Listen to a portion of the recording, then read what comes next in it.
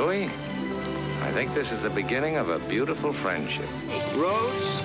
Where we're going, we don't need roads. No. I am your father.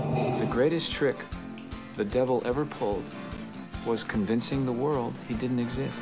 You're listening to After the Ending, the only film podcast where we tell you what happens after the ending of your favorite films. And now, here are your hosts, Mike Spring and Phil Edwards. Hello, everybody, and welcome to After the Ending. I'm Mike Spring. And I'm Phil Edwards. And we are broadcasting live currently, so if you are watching this live, hello and welcome. If you are watching after the fact or listening to the podcast version, also hello and welcome. Just a slightly delayed hello and welcome, I guess, right, Phil? Yeah, welcome whenever you're watching this. Right, exactly. All are welcome no matter when you watch. That's how we are. All people are welcome at the After the Ending conversation. Exactly. But if you are watching it live, you can comment if you're watching it on Facebook, and we will be able to see those comments, and we can always flash them up if we deem them worthy. That's right. Yeah, absolutely. We love getting audience participation. That's one of the reasons we decided to switch to this live video format. So feel free, and anybody who's listening to the podcast version or watching afterwards, we'll, like Phil said, we'll put them on the screen. We'll read them out loud for people who are listening to the audio version. But yeah, it's kind of fun. We like doing that. So please feel free to jump in and participate if you are watching live. This is only our second night of doing live episodes, so right now the live audience is still a little on the small side, but we're getting there. Yeah, and it's as we've mainly been an audio podcast, it's still one of those things we're getting used to. Yeah, we're getting used to it. Seeing my face is one of the main things. I know, right? I know. I'm so used to just hearing you in my ears, Phil. It's so nice to be able to see you and interact and move, and things like that. Usually we have to wait for New York Comic Con, but because of what's been going on, that hasn't been happening for the past couple of years. This year, well, only one. I keep forgetting what year we're in. Yeah, I know. Seems like longer, right? Yeah. So today we're doing our usual 2 episodes. We're going to do our ending episode and then our top 5 episodes. So this is our ending episode. We are going after the ending of 1998's Dark City, which is a great sci-fi film that we both love. And then we are going to... listening to our previous audio ones. It's a film as well that we've talked about an awful lot. So it's funny you say that, Phil. I was going to mention, I think this is probably one of our I don't know, maybe top 5 or at least top 10 most mentioned films in the podcast, right? Like, it definitely came up, I feel like, every 5 or 6 episodes at least. We would end up talking about Dark City at some point or another. Quite a bit, but I'm glad we're finally doing a bit of a after the ending for it. Yeah. In fact, a little behind the scenes, Phil messaged me before the show this morning. It was like, have we not done this before? And I was like, I don't think so, but I'll double check. And I went through and I had to go because I couldn't remember. I had to go through and look at all 115 previous episodes to make sure we hadn't actually done it before because we talked about it so much. It's like we had, but we never have. We've never done an official after the ending for it. So here we go. Then we'll also be talking about Godzilla vs. Kong, one of the big streaming / theatrical releases that's getting a lot of buzz right now. So we'll be sharing our opinions on that. And then we'll take a break for about a minute or two, and we'll come back and continue the live broadcasting with our top 5 episode, and we'll tell more about that when we get to it. So, Phil, do we want to tell just a little bit about what Dark City is about to refresh people's memories? Yeah, well, Dark City, it's all about a guy who wakes up in a dark city, but he's got amnesia. There's a dead body. It's that classic setup. It's Rufus Sewell as well, who's a top bloke. And we met him, both of us. We got to meet him at Port Sunlight. Yeah, that was a bizarre situation. He wakes up with no memory of who he is or how he got there, but there's a dead body, and he's trying to find out what it is, what's happened, and why he was there. There's also strange people led by Richard O'Brien, who are walking around the city trying to find him, and it's always night. And it basically turns out that the city is floating in space, and Richard O'Brien and these other people, they're all aliens who are observing humanity, trying to find out all they can about us. And Rufus Sewell and Jennifer Connelly are trying to keep away from them and free the people, or just try and figure out what's going on. But it's an excellent film. I'm sure many of you have already seen it. It's one of those ones I always wish there was a sequel, but it's still good we got that first film anyway. Yeah, and if since we never got a sequel, now we're sort of doing ours, right? But I will just mention real quick that our main character John did have this tuning ability, which kind of allowed him to reshape the city and things like that. And at the end of the movie, he creates this. We've already spoiled most of it, so if you haven't seen it, I don't know why you're listening still. He creates sort of the shell. With it's like a beach with there's like a mountain behind it and stuff like that as kind of a new area of the city with his powers. So, and Emma kind of has amnesia, but anyway, like I said, if you've seen the movie, this will sound familiar to you. If you haven't, our endings won't make any sense to you anyway. So come back in approximately 5 to 10 minutes when we get to the next part of the show. Yeah, but it's worth checking out. Here it is, Dark City. Yep, there it is. It's got some great set design, great performances, and it's all kind of creepy, but it's one I've watched many times, and I'm going to watch it again very soon. Yeah. So I'll say this before we get into our endings. Let me talk for people who are not familiar with this movie. It is from 1998. It was directed by Alex Proyas, who directed The Crow, one of my favorite movies of all time, and I, Robot. And it is, like you said, Phil, a lot of great design to it. It's a very it's just a really cool film. It's very different from what you expect. It's a really unique movie. If you haven't watched it and you're still interested after we spoiled everything for you, I highly recommend that. I know Phil and I both we count this as one of our favorite movies. I think pretty clearly a movie that we both love, have watched multiple times, and like I said, we've talked about it a lot on the show. So it's definitely worth tracking down. Yeah, indeed, and you can buy it wherever there's Blu-rays. I don't think it's on any of the streaming services. Not this month. Who knows? You know how the streaming services are, right? They just change from time to time. Yeah. You get on at some point. It'll show up for sure. Definitely, if you get it on a streaming service that you already get, it's worth watching. Yeah. So let's go after the ending of Dark City. Phil, do you want to kick us off this week? Okay, I will. I shall crack on. So John is the main character. He's Rufus Sewell, but he spent the next few months after the events of the film using his powers, his tuning abilities, to slowly increase the size of the city and give different environments to make a better place for people to live. There was also, because he'd shifted the whole city, there's now plenty of sunlight. People are going about their business. They're no longer all being put to sleep. They can actually talk and try and discover what exactly is going on for themselves. He also found that the city had been receiving decades worth of television and radio signals from Earth. So he released them, so the population had more things to watch. And he also used some of the imagery that he saw on those TV shows to update the city and bring it up to date and have different sections again, make it all because it was all very Art Deco in the original film, which is cool, but a few more different elements. His relationship with Emma keeps growing, and she falls in love with him once again. She begins to recall why she was in love with him.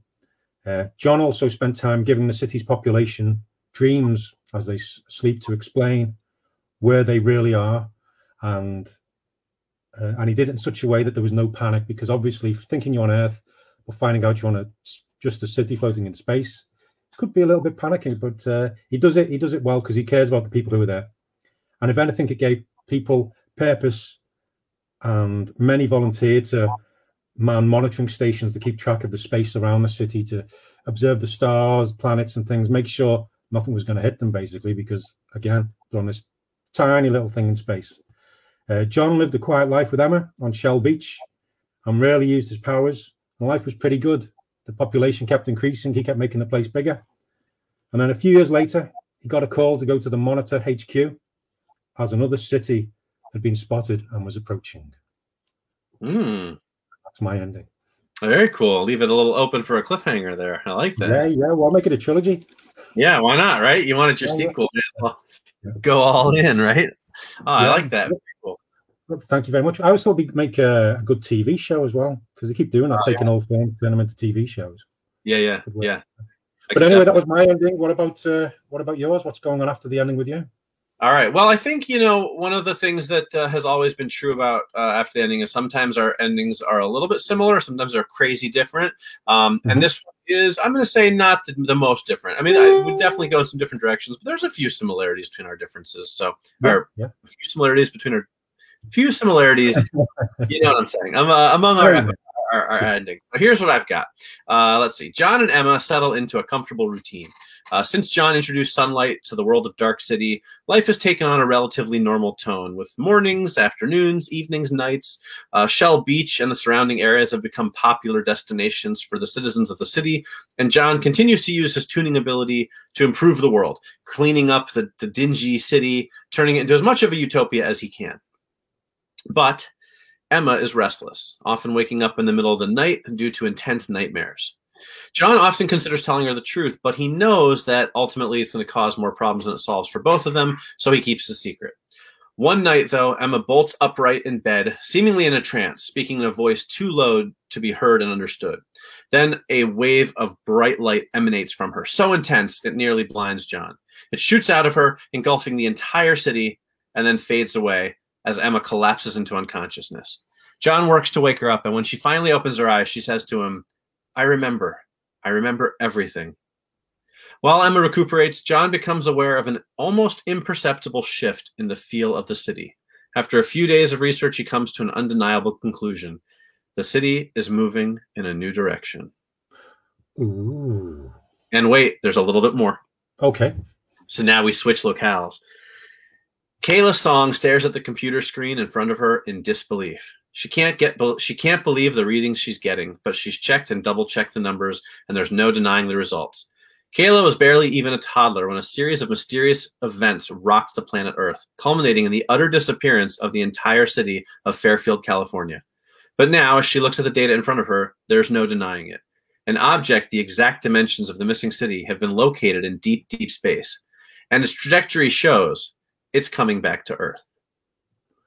And that's the end. Nice. So maybe setting up for a trilogy as well, right? Because now we've got the setup that it's going to. So is the city going to make it back to Earth safely? Is it going to crash into Earth? Who knows?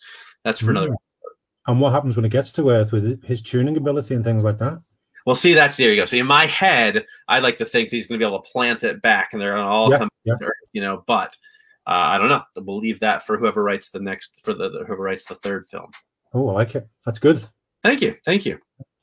So there you go. That is Dark City. That's behind the after the ending of Dark City. Really a great movie. Definitely worth checking out if you haven't. Yeah, I mean, the one thing, the only criticism I have for it is when I first saw it at the cinema, the audio, the music, the score was so loud in places you couldn't hear some of the dialogue. But on the Blu-ray, the director's cut, that was rectified. That's interesting. Yeah, I did not see it in theaters. I only ever saw it on video. I've seen it several times, but I never got to see it in theaters, so I didn't have that experience. Obviously, I don't remember it being an issue on the home video, but who knows? Well, I was made up though because I went to see it. It was one of those times when I didn't know anything about it. We just went to see this film. The poster was good. I just remember sitting there going, "What?" That's always the best experience, isn't it? Though when you have a movie like that you just don't know that much about, and then you watch it and you're like blown away by it. Oh, definitely. Well, I think that brings us neatly around to Godzilla versus Kong, because you just don't expect what's going to happen at all in that, do you? Because I mean, you're not entirely wrong in some ways. Oh, yeah. Well, for some bits, yeah. But I mean, I didn't think Godzilla would be fighting Kong. Well, maybe that's because I'm an idiot. But, yeah. So, all right. Well, let's get into it then. So, Godzilla vs. Kong, the latest big monster mashup. It debuted on HBO Max. It's in select theaters depending on where you live, and it's out for people to watch. And it got a lot of buzz, people talking about it. And it is definitely a movie that exists. Phil, what? It's still making an awful lot of money as well. It's been one of the big success stories of the cinema this year, which it's not that hard to do, but it's nice to see a film making money. Yeah, absolutely. I'm certainly glad for that, especially in the the post-pandemic world. I'm happy to see it's succeeding on that level. How do you feel it succeeded on a creative level? What did you think of the film? Well, I've seen all of the ones of this new Godzilla series. There's 2014 Godzilla, Kong Skull Island, Godzilla King of the Monsters, and now this one. And I've enjoyed them all to different degrees. I think I enjoyed this one more than Godzilla King of the Monsters because you could actually see the fights, which was good. I like seeing Kong. I think I like the bits where the monsters were fighting, but there was a couple of times even that went on a bit too long, and my attention started drifting. But all the bits with the humans, I just kept going, oh no, can we just skip? And I know that doesn't make for a full film. If it just been literally Kong and Godzilla fighting for a full hour and a half or whatever it was, it would get pretty boring. Yeah. Well, I'm sure you could do it, but it'd have to be little bits and pieces. But they try and have these human stories, and they never really work. And this one, it didn't work very well at all. I mean, you just kept going, no, just move on. I want to see what's going. Why are they doing this? Well, you could cut out the whole Millie Bobby Brown and the podcast guy's story, and it wouldn't really change much. Right. Yeah. Yeah. What about you? I mean, I don't disagree with anything that you said. I think if you're a fan of buildings, I've got bad news for you about Buildings really get it. Yeah, I think that the makers of the Godzilla franchise are on a quest to prove that they can write the worst human characters in the history of cinema, and they are winning, hands down. Yeah. But here's where I'll differ a little bit. I think you enjoyed the Godzilla movies more than I did. I really didn't like the first one because Godzilla isn't even in it. King of the Monsters was just, I don't know, it should have been awesome because it is kind of just like 2 hours of monsters fighting, yet somehow it's still really boring. But I think I differ in that I think Kong Skull Island is an absolute masterpiece. I think it is. I think that's the best one. Yeah, hands down, it's the best one. I think it's one of the best movies of like the past 10 years. I absolutely love Skull Island. I think it's like King Kong in an Apocalypse Now movie. Yeah. And I think it's brilliant. And I was really distressed when I found out they were doing Godzilla versus Kong because I wanted a proper sequel to Skull Island because I love that movie so much. So I wanted another Kong movie that was going to be good. And I knew as soon as I saw they were putting Godzilla in that I was most likely in trouble. And unfortunately, I think that is borne out. Yes, the monster fight scenes are fun. So for all of you guys who are watching and saying like, or listening and saying like, you guys are a bunch of stick in the muds, it's just meant to be fun. Yeah, the monster fight scenes are fun, but the human scenes are just terrible. The characters are written poorly. None of the performances make them any better. I didn't care about a single character except maybe the little girl, and she's barely a part of it, really.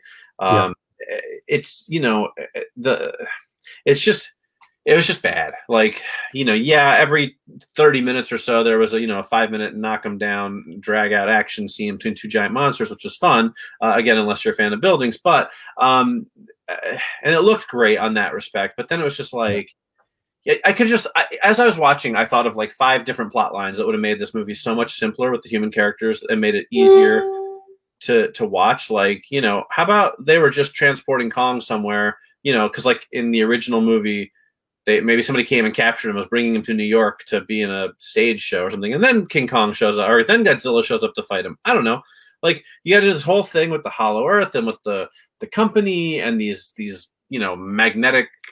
Yeah, that was another thing as well, which I've seen a few people comment on, is the fact that technology is like suddenly become sci-fi technology, whereas all the others have been kind of, well, especially the first Godzilla was very grounded.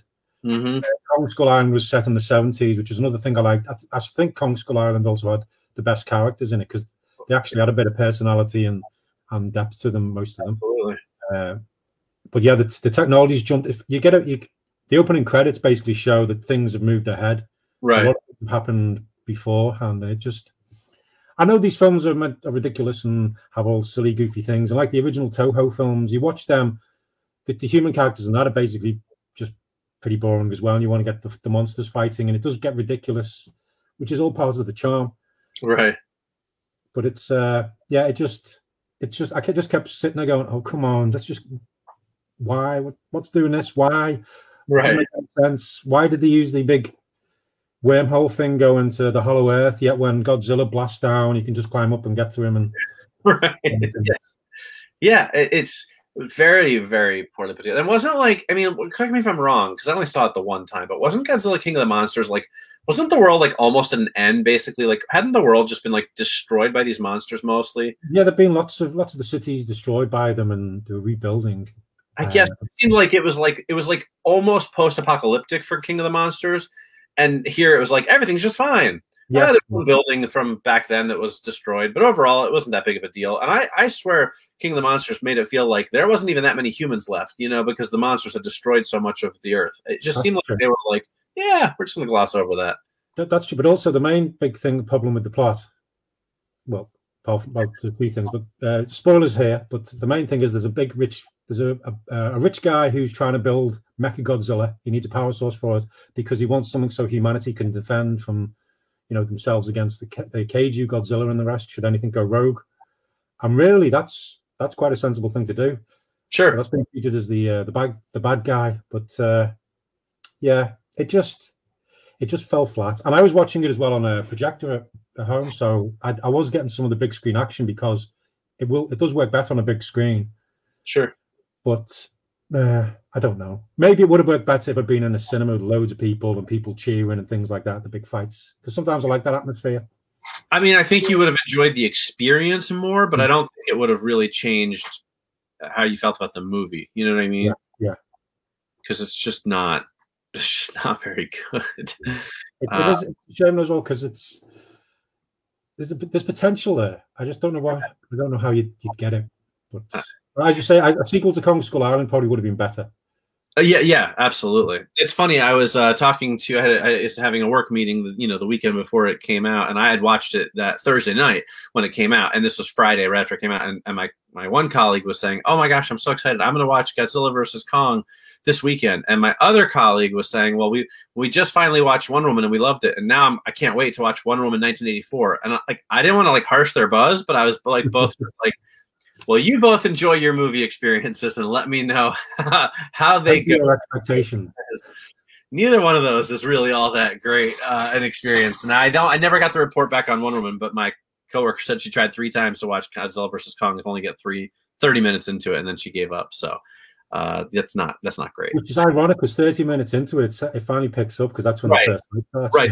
But that's part of the problem, right? Like, if you're going to do it, like, start off with something exciting first, and then, the only part of the movie that I thought was clever was the very opening scene with King Kong with all the 70s music, sort of like, very like soft rock kind of, music. And then it was like just downhill from there.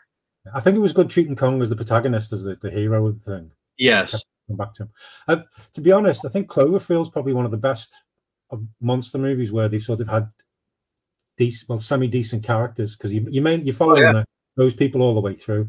I think that's probably why I need to go back and rewatch Godzilla 2014 to see how that stands up nowadays. Because maybe after seeing these, no, have you done it? Okay, I've never been a big fan of that movie, but I went back to it probably I think sometime last year, just because I was kind of like, well, maybe I was too hard on it because of the fact that Godzilla's not in it, and the movie's called Godzilla, and he never shows up. I don't think it gets any better with age, to be honest with you. Now, here's my. It's been a while. Mike's controversial opinion of the week. If you guys, our long-term listeners, will remember those.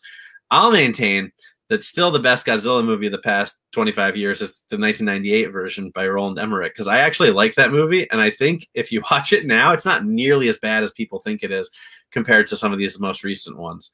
But that's just me. No, the best Godzilla one in recent years though was the Japanese one from Shin Godzilla. Is that the one? Everyone says I haven't seen it yet, so I'll allow for that. But of the American versions, the only one that I think is watchable is the 98 one that everyone swears is terrible, but I think is actually a pretty good film. Once you characters in it, it's got some characters in it that would be good. Well, I didn't like it originally, but I rewatched it a few years ago, and I was like, this movie is actually a lot of fun. Like, if you can get over all your Godzilla-ness about like, oh, it doesn't look like Godzilla, it's just a T-Rex and blah blah blah. I don't care. Like once it starts going though, it's a lot of fun. There's just some really great action sines in it. So. That to me is still the best one, but I know people don't like that. Yeah, it's got a lot of baggage to it. But Shin Godzilla is the only Godzilla film where there's a moment in it when Godzilla does something, and I went, "Oh my god, no way!" It's just you actually get the scale of the destruction that something like Godzilla could do. Right. I'll have to watch that. Even in this one, when you see buildings get knocked over and people getting killed and aircraft carriers sinking and stuff with loss of hundreds of people, but you're still going, "Oh." But yeah, you don't even really ever get a sense of that, though. It's also